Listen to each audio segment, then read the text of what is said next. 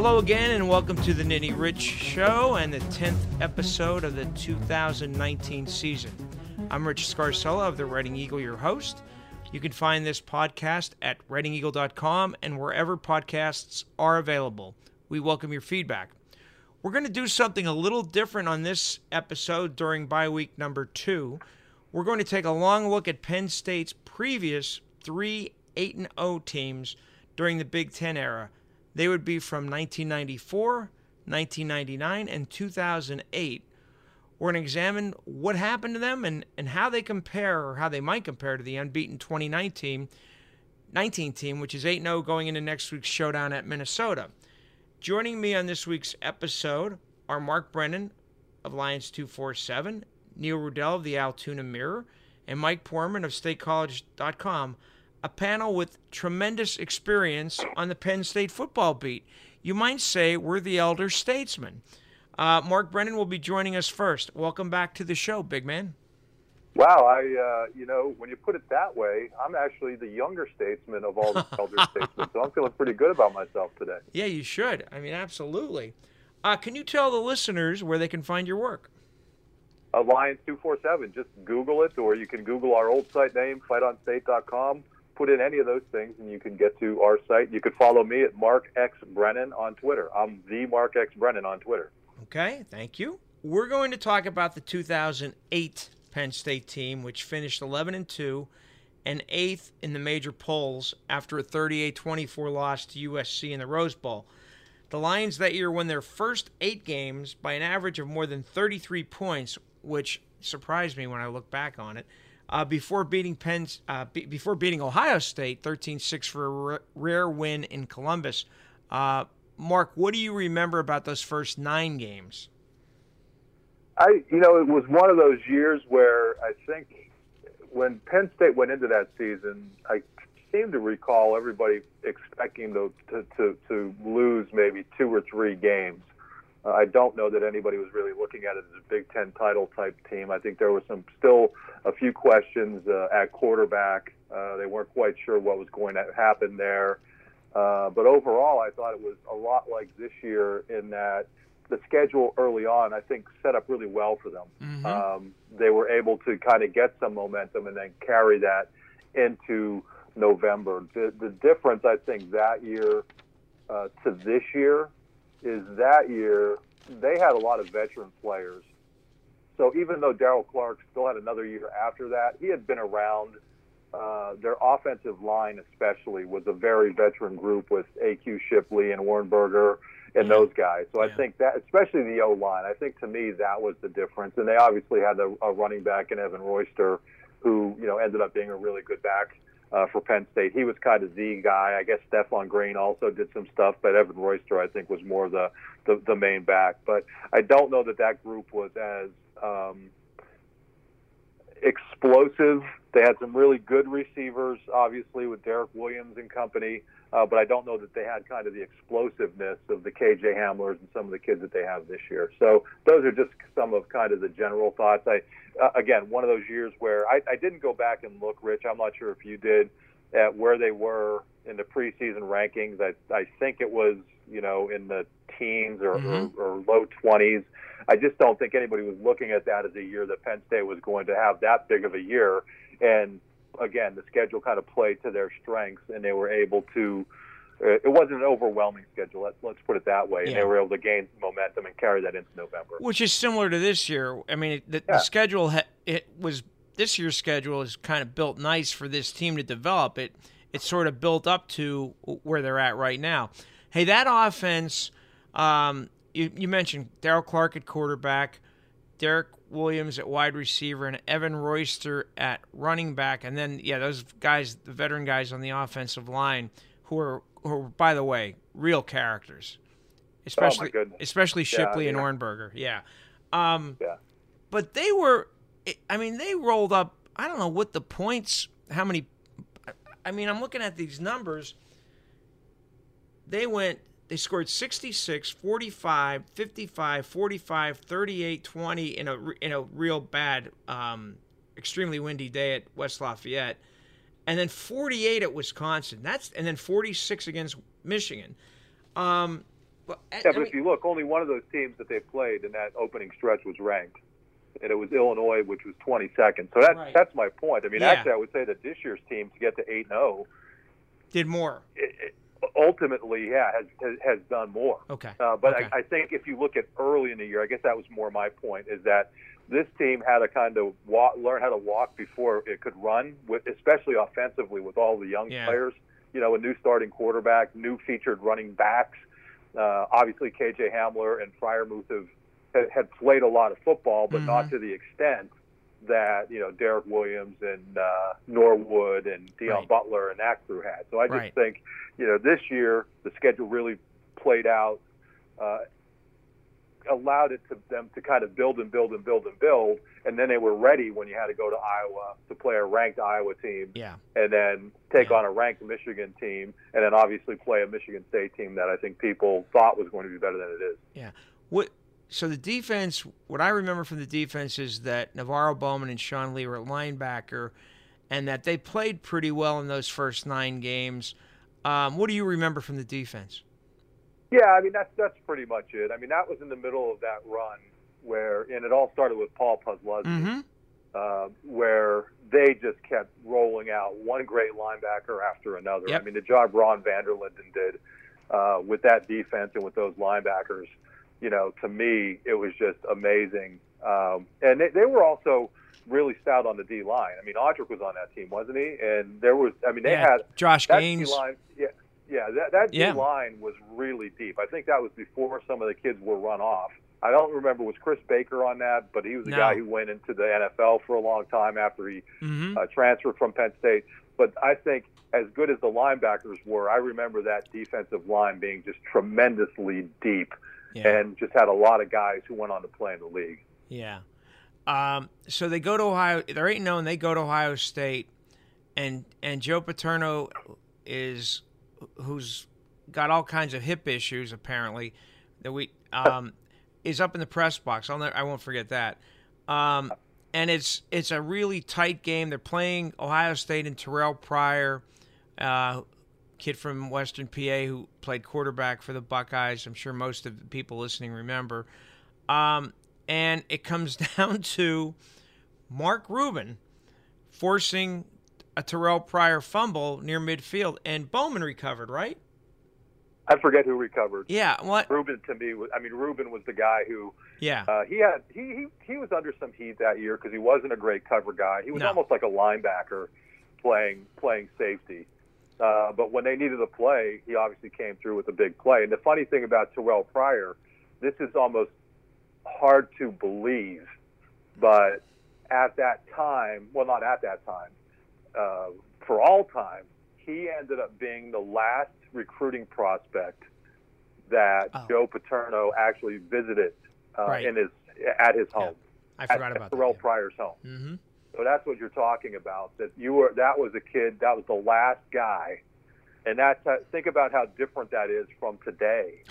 When this week, this coming weekend, there won't be in-home visits yet, but James Franklin will be on the road all over creation during this bye week, you know, going and watching, high school football games and prospects and keeping up with people. So I know that was a little bit off topic. No, that's I think of Terrell Pryor. Yeah. That's what I think about. He was the last guy. That was a tough loss for Penn State. You know, an in-state kid who was just really a terrific player, did well at Ohio State. Right. And I'll also remember, you know, the photos of him on the sideline after that game, because that was obviously a big game for him. Yeah. And I remember him with kind of his head in his hands.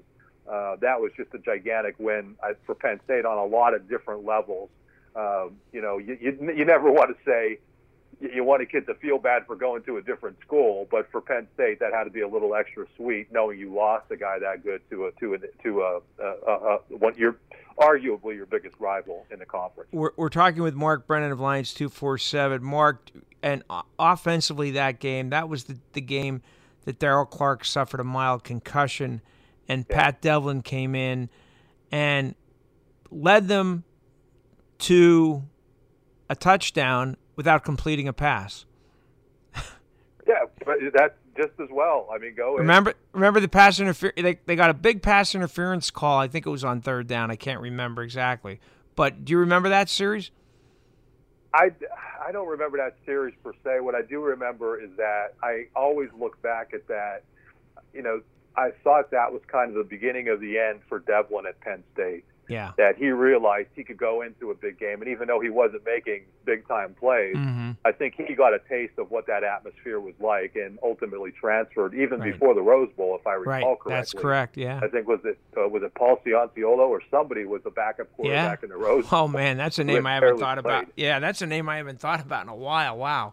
Yeah. Yeah. So they really needed Darryl Clark to be able to do what he needed to do in that Rose Bowl. That's a whole different story. But, yeah, I mean, to me, I thought that was – whenever I think back to that drive, I think less about the actual plays, more that Penn State was able to pull out the win in a place where, as you said, there haven't been a whole heck of a lot of wins. Yeah. And then I think that was ultimately what led, you to Devlin getting a taste of things and deciding to transfer to Delaware. So they win that game, and you're right. It was a huge game, a monstrous game. They get a bye. Well, hold on, one thing. Do you remember what the weather was like for that game? Was it? I think it was a little cold, right? It was chilly. Yeah. Oh, yeah. Yeah.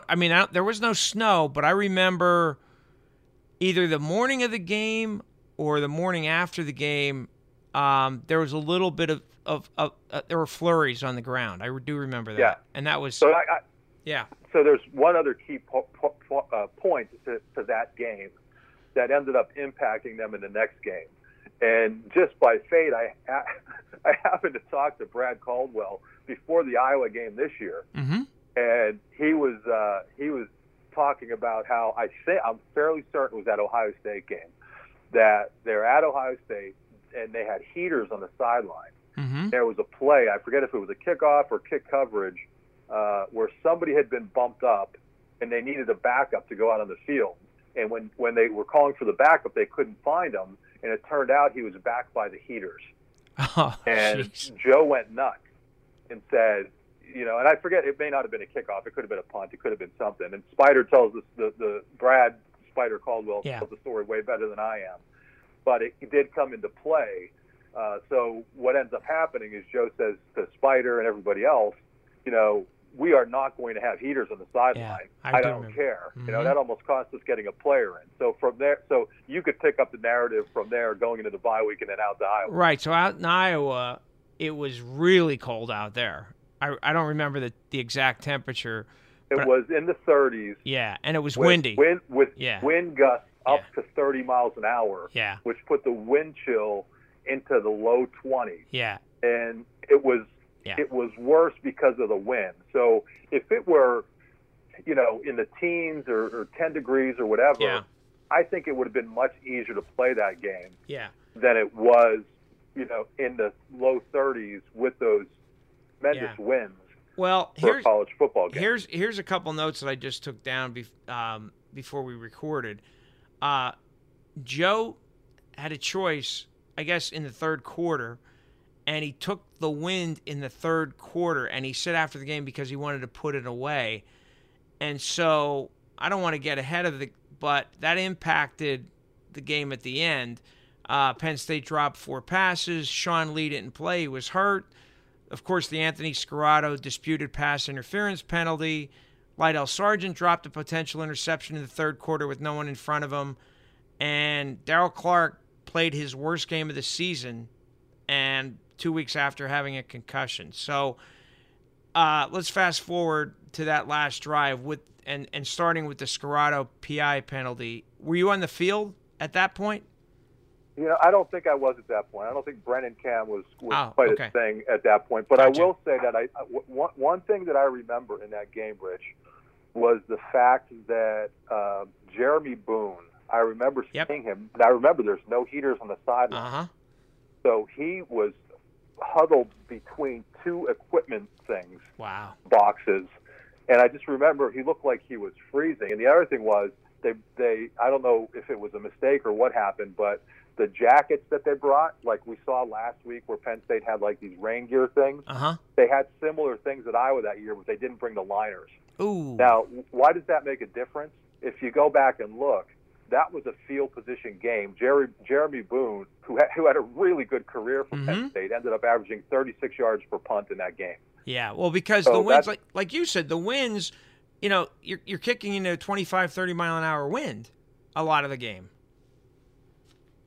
Yeah, and that's my point. Yeah. So, the Joe being kind of the old school coach he was, didn't want to have those heaters. And honest to goodness, people may think that sounds silly, but in a game that came down to a single point, the decision not to have those heaters was absolutely ridiculous. And then do you remember the next week they played, I think it was Michigan State, and they had heaters on the sideline.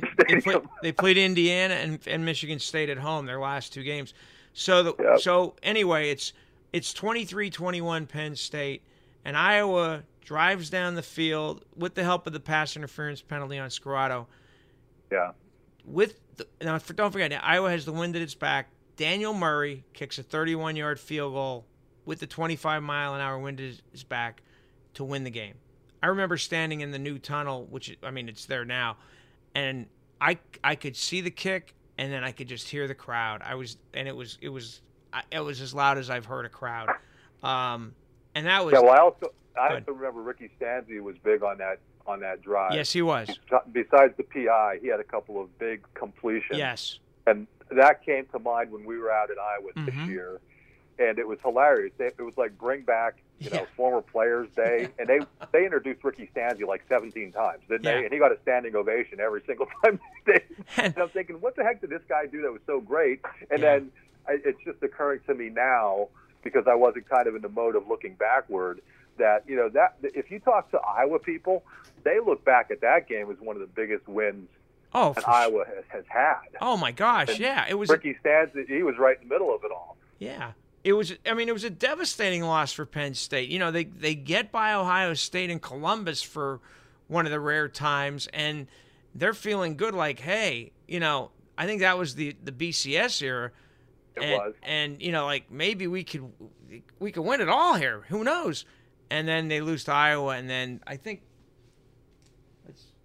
they dropped to number 7. They routed Indiana at home, routed Michigan State at home to clinch a trip to the Rose Bowl, and then in the Rose Bowl, Mark Sanchez owes the Penn State secondary, or not owes, the Penn State's, he can thank the Penn State secondary for the big contract he got and being drafted as high as he was by the New York Jets. Well, and that's one thing, Rich, that I think we should probably touch on is that, I remember that year that Penn State's secondary, that was not a good secondary. No. And outside of, hey, Mark Rubin, great guy, Scarrato, good person, Rubin made the huge play against Ohio State. But what you have to look back at is they went through the Big Ten, and I don't think they faced a really good quarterback that whole year. Terrell Pryor was still pretty young. And he was not a great passing quarterback, right? Right. Who was the best quarterback they faced that year before getting to the Rose Bowl? And then you get to the Rose Bowl, and whatever anybody wants to say about Mark Sanchez and his NFL career, he was a very good college quarterback. Oh, he was really good. And he looked like a man among boys in terms of ripping up secondary. They just did not have the athletic ability. What an eye-opener that was. And that was one of those deals where that secondary was good enough to get them to 7-1 in the Big Ten and only one loss on the entire season, but they had not faced a very talented quarterback. No. I would think this year, it remains to be seen. But I would think that this year they will have faced, clearly after the Ohio State game, I think when you factor that in with Fields, a better group of quarterbacks than they faced that year during the regular season. Well, that's my next question. My last question to you is, how would you compare that team to this team? Well, that team, I think, was more of a team that was kind of there were so many more veterans on that team. And to me, this team is like it's a year ahead of schedule. I think this is it's obviously a much younger team across the board, and I think part of that owes to, coming out of the sanctions era, and then Penn State was able to put together these outstanding recruiting classes the last however many years. You had a bunch of veteran guys who probably weren't going to play a lot who decided to enter the transfer portal, and that forced a lot of young guys into key roles. And I think this year's team, again, younger, overachieving, a year ahead of schedule, that team was a more veteran team. Again, Darryl Clark was a junior at that point. The O-line had been around, those guys. And A.Q. Shipley's still in the league, still playing, still doing a good job. Right. The receivers had played a ton of football. I mean, they were all part of that 2005 team. So that was a very, very veteran team, as opposed to this one that you look at. And I think everybody expected a bit of a dip the following year, which happened. They ended up losing, I think, 3 games and going to the Citrus Bowl or whatever it was called at the time. Whereas I think this team people are looking at as, okay, they're a year ahead of schedule. However these last few games play out, I think you're going to be looking at a team that's going to be a clear top 10 team next year, where I don't think that was the case in 2008. I think that was more a culmination of something. Yeah, I agree with you. I agree. Like next year going into the season, they'll be in my mind, they'll without a doubt be ranked in the top 10. Mark, thank you as always. We're back on the Nittany Rich Show and joined by Neil Rudell of the Altoona Mirror, happens to be the managing editor there. Neil began covering Penn State football when there were fullbacks and quarterback sneaks, and he's going to join me to talk about Penn State's 1994 team. Welcome back to the show. Thank you, Rich. And where can the listeners find your work? Here, coming by a print edition in Blair County. Coming on your way through on 99, we have 10 pages of sports, print edition on Saturday. Probably have one of the best high school football and Penn State coverage in the state combination. If you're not through here and you can't buy a print edition, then look on AltoonaMirror.com. How's that? Thanks for the plug. That sounds wonderful. Hip, hip, hooray for print newspapers. How about it? Long live. Long live them. 1994 Penn State team. 5 first-team All-Americans on offense, which I don't think we will ever see again. I don't know if it's ever been duplicated. Kerry Collins, Keyjana Carter, Kyle Brady, Jeff Hardings, and Bobby Ingram, with a very experienced offensive line. What do you remember about the offense that year? I think the running joke was that it had been half the season before Joe even called a play. That the script that they would enter the games with, the first 15 or so plays, with Franny Ganner at the helm, they were just sort of rolling along and nobody could stop them. It was at 35-0 against Iowa at halftime in '94. Yes. They were just such a dominant team, so much fun to watch. Of course, people will remember the drive that they did have to have. Yep, we'll get to that. And had to figure out what plays they wanted to run at Illinois when they weren't ready to play and fell behind. But just what a collection of talent to be able to watch that, to be able to beat Ohio State by 50 points, go to Michigan, and Collins hits Ingram, for the game winner, and just really set the tone in the early years for the Big Ten and what they could achieve. Yeah, I mean it was a really fun team to cover and watch. Would you want to take a guess, Neil, where they were ranked at the beginning of the season? I know they went up to Michigan. Were they 3? They were 3. They went to Michigan? Yeah, they were 3 when they went to Michigan. But I'm talking about in the beginning of the season. At the beginning of the season, were they ranked 7? 9. Yeah. Yeah. Well, they had lost the previous year to Michigan and Ohio State. Right. Didn't look really particularly good in either game. Certainly not in Columbus, where they never played well. In the Big Ten, really, almost never. Yeah. I'm sure they were obviously they were underestimated at that time. Hey, your guy Collins, I thought made it all go. I mean, He just was fantastic, and the offensive line, he was barely touched. Yeah. Neil, when did they opened the season? They crushed their first 5 opponents, and you mentioned Iowa, and including USC. And USC might have been 35-0 at the half, too, or something close to that. When did you realize that the offense was as good as it was? Was there a game? One quick funny. Didn't they open the season at Minnesota? Well, that's what I was going to get at. That's when I realized it. They scored 56 against Minnesota at the old Metrodome. Yeah, kind of a funny story. I don't know how much time you have, Rich. We have time. Go ahead. Yeah, got time. But for some reason, that game wasn't on, of course, it predated the Big Ten Network, and I don't think it was on ESPN. But Channel 10 here in Altoona did the game. It was Jim Gregory, who's now in Harrisburg as a state representative, and Paul Alexander. Wow. And I know you know both these guys quite well. Yeah, I do. Paul was in State College. They both were at TV10, WTAJ, and Paul was kind of the Penn State guy, and Jim was the play-by-play guy. These two guys did it. And Penn State was scoring so fast that at one point they were off on a break at one point, and they came back, and Penn State had scored. And Paul's comment was, "This is ridiculous."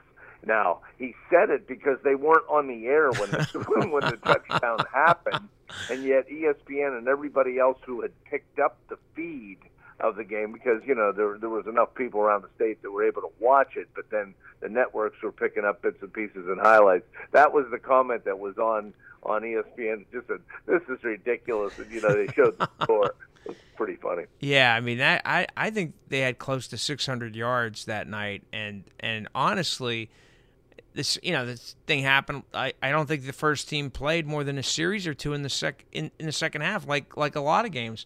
So they rolled through. They're 5-0. They're number 3. They go to play number 5 Michigan, which has one loss, and that's the loss, the infamous loss to Colorado and Cordell Stewart on the Hail Mary play.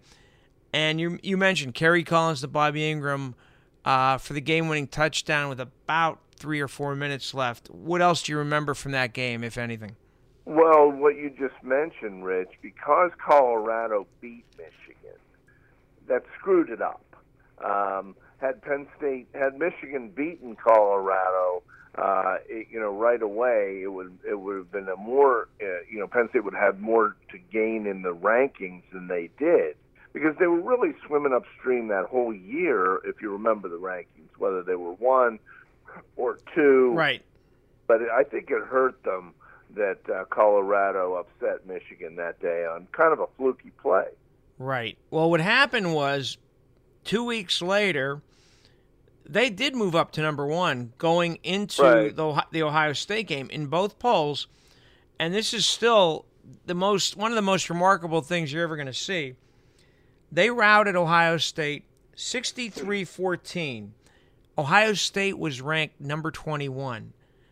And the Lions dropped to number 2 in the Associated Press poll that week. Stayed at number 1 in the coaches poll, but dropped because Nebraska, which was either 2 or 4, I can't remember how it was lined up, beat Colorado, and Nebraska moved up to number 1 in the AP poll and, stayed there the rest of the season, as we know.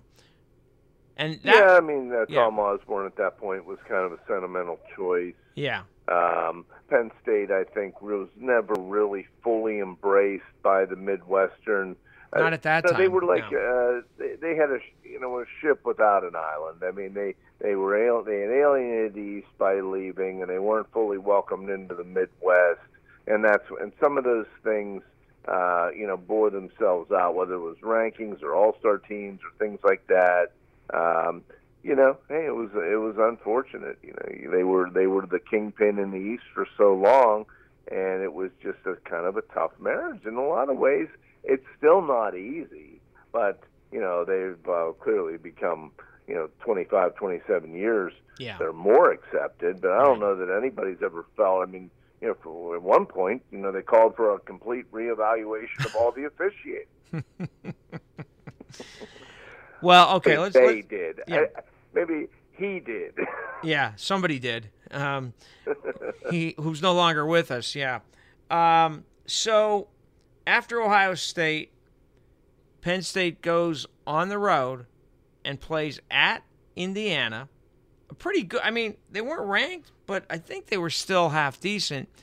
And Penn State was ahead 35-14, and they give up 14 points, Neil, in the last 2 minutes?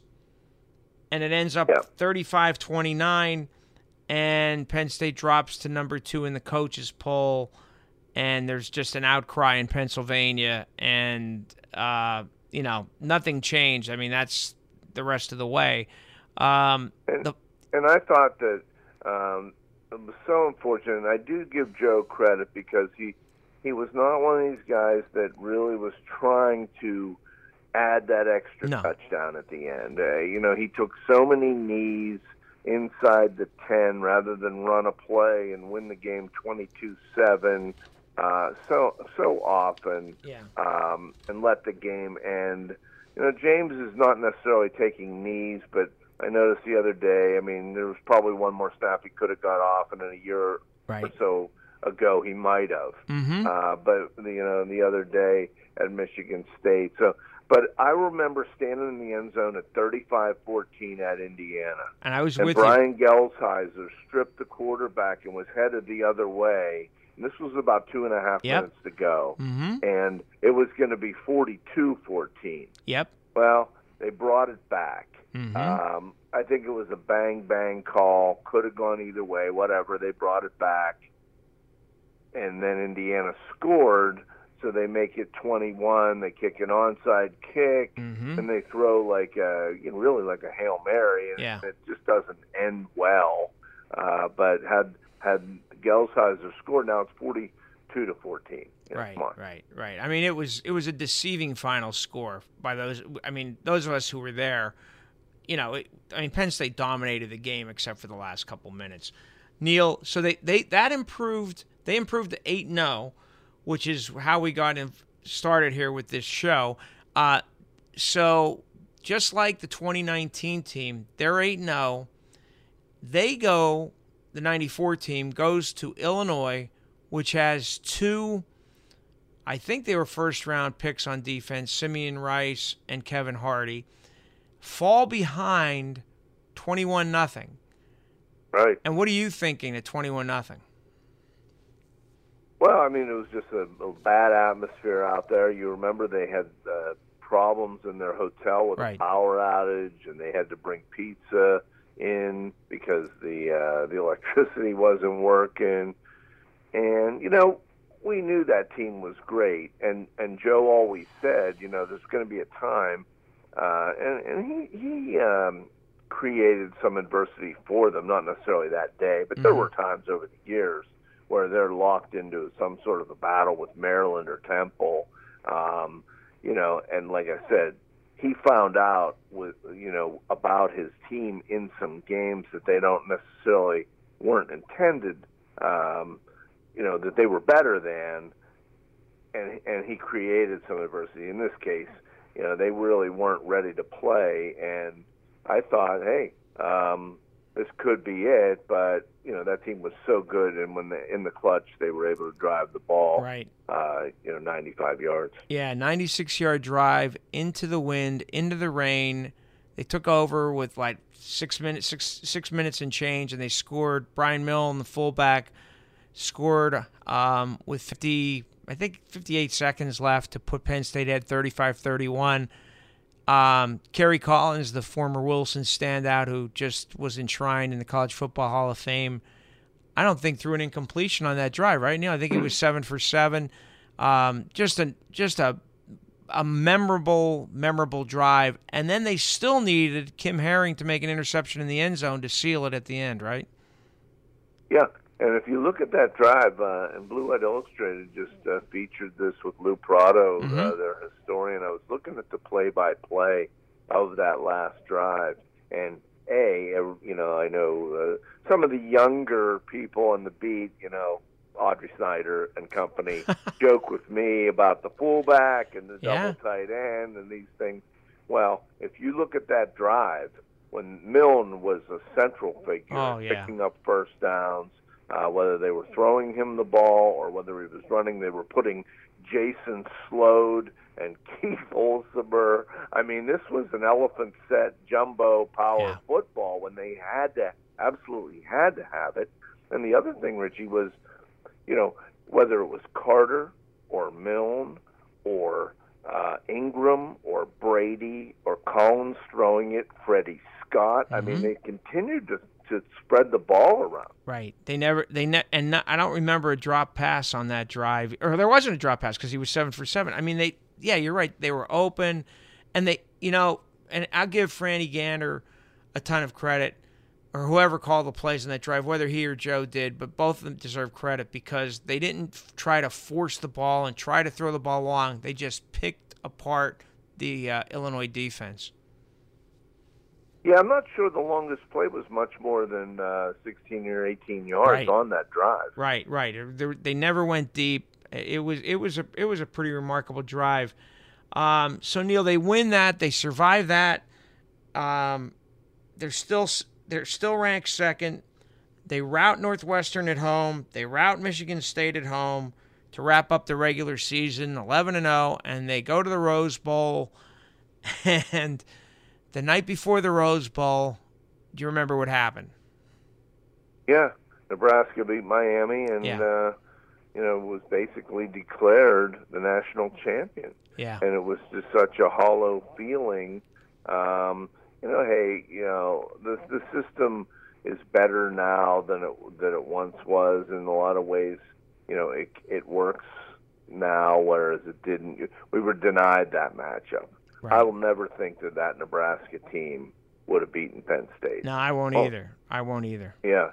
And, I consider that team every bit as worthy of a national champion as, the 86 team. When you look at the 82 team, granted, they won head-to-head matchups on the field, but this team, I think, can stand as tall as any other. The 68, 69 guys, 73, and the ones that have won championships.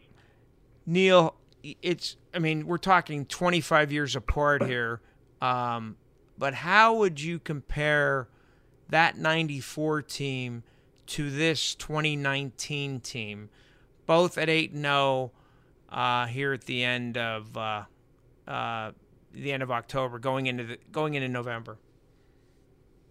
Wow, I think this team is a little more reliable and solid and consistent so far on defense than that team was. And I think the defense has been the strength of this team. Granted, Clifford has exceeded expectations, but when you look back at that team, all the top-round draft choices, unbelievable. The offensive line, carry a seasoned product, and look at the running backs, Rich. I mean, these guys have a lot of potential. They can. But we're not comparing them to Kijana Carter right now. You can't. No. And the revolving door is working most of the time. It has worked this year, but those guys were just terrific pros back then. Even Stephen Pitts, Archie, these guys all played in the NFL. Yeah. It was just a great offensive team. They weren't as good defensively as this one is. They weren't as fast. But the offense was an offense for the ages. I think they still hold the Big Ten record for scoring average in 47 points a game. It was such a fun team to watch. Neil, and even look at some of the guys that were totally overshadowed. Joe Juravicius. Yeah. Who was a great player. Yeah. So I mentioned Freddie Scott. I mean, because their main weapons were Collins, Carter, Brady, and Ingram. Yeah. Just a terrific offense. Neil, I appreciate the time. Look forward to seeing you out in Minnesota. Welcome back to the Nittany Rich Show. We're joined in this segment by Mike Poorman of StateCollege.com. Mike has followed Penn State football probably longer than I have, which means that's a very, very long time. Mike, welcome to the show. Thanks for having me, and I always love that Disney Rich, man. That is so cool. Well, I can't take credit for that. That is somebody you know came up with that name, who's closely related to me. Okay, well. Who you had in class. Oh, really? Yeah. Love it. Yeah. Good branding. Good branding. Thank you. Mike, just before we get started, can you tell the listeners where they can find your work? Yeah, I write for StateCollege.com online. It's a free site. Year-round, I post columns on Sunday and Thursday nights, and then during the season, I'll write one or two stories after games in addition to that. But Sunday and Thursday nights for the last 10 years. StateCollege.com. Mike is really, really good at crunching numbers, and that's one thing that I really enjoy what he does. He has a different way of looking at numbers, and I like that. So we're going to look at this number, 1999. The Penn State Nittany Lions began the year 8-0, just like the 2019 Nittany Lions. Mike, what do you remember about those first 8 games? I'm guessing the Arizona game really sticks out because it was number 3 against number 4, but also the 2 really thrilling games at Miami and at Purdue. What are your thoughts on those first 8 games? Well, yeah, I think you're right. Arizona, came in and they were on a big hot streak, 3-4 to start the season. And when you throw in Arizona, which is number 4, and they go down to Miami, number 8, when you're beating 2 top 10 teams to start the season, I mean, they were on their way. And you throw in, I think LeVar was on the cover of the preseason issue of Sports Illustrated. I mean, they had a lot of star power, and then they go on and beat Ohio State, and they beat Drew Brees. And he was even Drew Brees back then, wasn't he, Rich? Oh my gosh, he was terrific. Yeah, he was terrific. And that game at Purdue, Purdue had the ball either at the 10 or at the 9. I don't remember. I think it was at the 10-yard line late, and had a first down at the Penn State 10, and the Penn State defense stopped them 4 times. And I remember go ahead. No, it was a close game throughout. I mean, they barely pulled it out.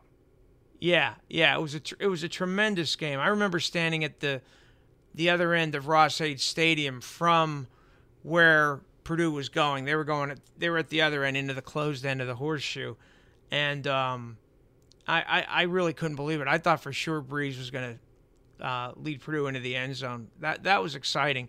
And I remember, I don't know if were you Frank Rocco, who I think is still alive, isn't he? He is, and he was still coaching then. Yeah. He was the administrative assistant. Right. And the next morning in the Indianapolis airport, I run into him because I guess I'm pretty sure he never traveled with the team. Because he was kind of like he'd go early and then go back late. And he goes, after last night, I think this is a team of destiny. You just, you get breaks.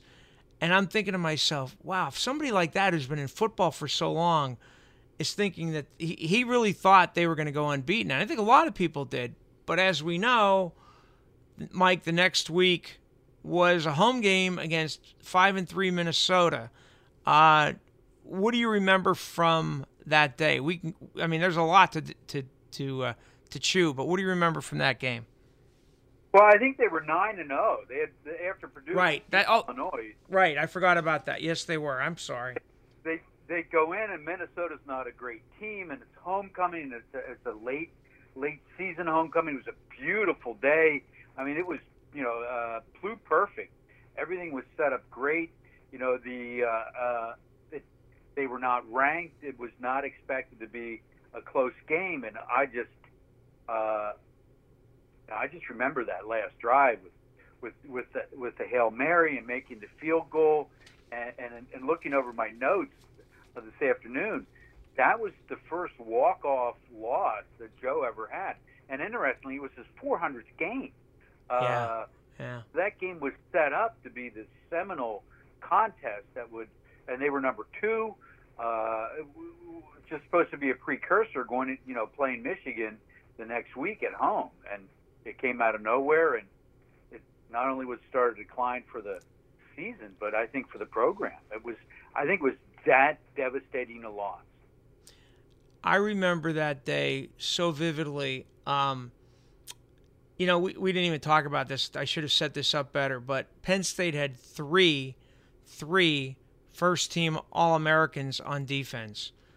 LeVar Arrington, Courtney Brown, who the following spring would be the number 1 and number 2 picks in the NFL draft, and Brandon Short. And they had played very well to that point. And it just wasn't fathomable. I think it was unfathomable I think there was 96,000 people there, to think that a Minnesota team could drive down the field in the last 2 minutes against that defense. And what do you remember most from that drive? Well, I remember the catch. It was 4th and long, and it was tipped, and it was fingertip, and it was these days there might have been a review on the call, right? Yeah, maybe you're right. Yeah. What I remember mostly was after that catch, and there were a few plays after that, but after that catch, the feeling was the game was over. I mean, I think that catch, that play on the 4th and 16. Yes. That was the blow, more than the field goal was the blow, from what I remember. Well, here's something that I didn't remember till I did go back and look at that game. Glenn Mason apparently, I guess he says, the Collegian did a really good story 10 years ago. And Glenn Mason told somebody from the Collegian that they started they took over at their own 20 because Joe Paterno decided to punt instead of try a field goal from the Minnesota 33. And who was the kicker who was the punter that year? I'm drawing a blank. The punter was Pat Pigeon. And he hit it into the end zone, and it was a touchback. And Mason told his offensive coaches, run our Hail Mary play, and they're going on first down, and he said yes. And the quarterback's name was Billy Cockerham, and he threw a 46-yard completion to Ron Johnson to the Penn State 34. And then LeVar Arrington sacked Cockerham, and then he threw 2 incomplete passes, and it's 4th and 16. And then he throws the tip pass to that name I'll never forget, Arland Bruce, and he caught it for 27 yards. And I think they took a knee or two after that. And do you remember the field goal, how close LeVar came to blocking it? Mike? No. It was really close, though, right? Yeah. I mean, I don't remember that, but what I read, apparently he came very close. And what LeVar told the Collegian 10 years ago, he said, I've never gotten over that loss, which is really something. And it was a loss that it took, I think a big part of the quote-unquote dark ages was a result of that loss. They went on, and you know this, you cover them, they went on and lost to Michigan and Michigan State, 2 close games. But after that, Joe, I think he got out of whack. Sandusky retired, they're now Golden, Bobby White, who had never coached before, and I think, and Joe then made Tommy Bradley and Ganner in charge of the offensive defense rather than the coordinator. And in some ways, I think it was goes back to even that game, Rich, because someone within the program who coached the defense had said that Cherry in the Minnesota game was getting too tricky. And so, if you're Joe, you're looking back to that game and getting too cute, as he would say. That may be drilling down too much to that game and that last drive, but I think it had big ramifications. Well, let me ask you. So the following week. Well, but before I go into the following week, what I remember when that kick was a 32-yard field goal by a freshman named Dan Nystrom. He makes the kick, and I remember I was still in the press box upstairs. The place was silent, and it felt like literally that the air was sucked out of the whole stadium. I've never heard the stadium that quiet before. And no one moved, right? No, nobody moved. People were right. People were frozen either in their seats or where they were standing. I will never forget that. So the following week they play Michigan, and they're up 27-17 after a Baoju interception return, I think. And I think it was like 9 or 10 minutes left, and the Michigan quarterback leads them on a comeback. Somebody you might have heard of, Tom Brady. And when I went back to review this, let me think about that. You're facing Brees and Brady in the same season. In a matter of 3 weeks. Yeah. Or 4 weeks. God, they had 3 picks on Brady. When was the last time Brady had 3 picks? Yeah. It might have been back in 1999. Yeah. It was crazy. And he led Michigan to a 31-27 comeback win. And then the following week at Michigan State, I thought it was Penn State played really hard. And what I remember is that the tight end for Penn State, John Gilmore, who's from Wilson High School here in the Reading area, caught a pass along the sideline, and he went to turn, and either he lost it, and a Michigan State player took it from him, or so. I just remember it was a turnover, and this is without looking at my notes, and Michigan State ran out the clock, and for that team to lose 3 straight, I never thought that they collapsed because of how they it wasn't like they got drilled by Michigan or Michigan State. But what is your take on those? The Michigan and Michigan State game, like what's your feeling on that? I just thought they had nothing left after Minnesota. Well, my memory for all these years was that the word collapse is a good one, Rich, is that I thought it was a collapse. And then when I went back and looked at the scores and how they lost, Michigan State, they were tied 28-28. They gave up the big lead to Michigan. They were close games. Right. But I think they lost their edge, and they lost their edge defensively. And I think that's a little bit different with this team. I mean, when you look at those 3 games, they gave up 24, they gave up 31, they gave up 35. It would be, unless you're looking at Ohio State, we would be stunned if the Penn State defense gave up that at this point. Right. Then before we get to the comparisons with the 2019 team, Mike, the irony of it is they go to the Alamo Bowl and they just stomped Texas A&M. I don't remember what Texas A&M's yardage was, but it wasn't much. 24-0. And you're wondering, like, this team is 10-3. They could be 11-1, or 12-1. They could be 13-0. I mean, well, when I look back at that, there's 2 things, and I kind of shared that with about Sandusky freelancing a little bit, getting a little loosey-goosey at the end of the Minnesota game. And I think that was always the criticism of LeVar, right? That it in some way, not quite as much Mike is like that, but I think you had the star player and you had the star coordinator, even though Courtney Brown was sensational as a sack guy, and Brandon Short, I think, has always been underrated as that steady guy. that Cam Brown or Jan Johnson. But I think if the defensive coordinator and the star linebacker had a little less ego, I think it would have turned out a little differently. Yeah, I think you might be right. We're talking with Mike Poorman from StateCollege.com about the Penn State's 1999 season. Mike, let's shift gears with 2019. How would you compare the two teams, the 99 team to this 2019 team? Well, you made a great point, and LeVar and Brown went 1-2, and Short had a very long career, All-American, and the Penn State defense now is much better. I think the defense is much better, and the offense is they didn't have a 1,000-yard rusher. They don't have a 1,000-yard rusher this year.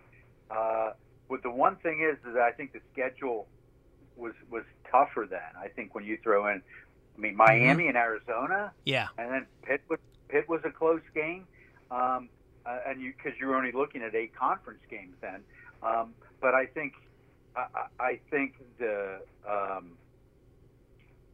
conference schedule was tougher. I think the non-conference schedule was tougher. But I think that this year's defense is a term I've been using the last 2 weeks. Like, they're generational, and they are. Generations are every 50 years. And the 1999 defense, 2019, that's a generation 20 years. 2019 defense is better than the 1999 defense. Yeah, that's quite a statement. I can't disagree with you because, I don't see – you had said this a few minutes ago, but I don't see a team other than Ohio State scoring more than 20 points against them. I just don't. I don't know if Ohio State will or not. I'm not saying – I'm saying I could be wrong, but I don't see Minnesota, Indiana, and we know not Rutgers, scoring 20 against them. And yeah, I think Minnesota may get 21. Okay. And but again, they've been beating up on the bottom of the Big Ten. But you're right. 21 against them is hard to conceive. Although here's the thing: is Michigan, save for the drop pass, would have scored 21 on 3 consecutive drives. True. We sometimes forget that part of the Michigan game. Well, I think, you look, it's funny that in 99, Kevin Thompson and Rashard Casey alternated at quarterback. This year, you have 4 guys alternating at running back. You had a really good wide receiver in Chaffee Fields in 99 who scored that unbelievable touchdown against Miami in the last minute or so to win that down at the old Orange Bowl. And then you have KJ Hamler, who's on another level in terms of speed and moves. But I think you're right. I think defensively as a group, I think the 19 team is better. You're probably not going to – well, I shouldn't say probably. Chances are you're not going to have a first-team All-American because the playing time is so divided. None of these guys is able to pile up a lot of stats.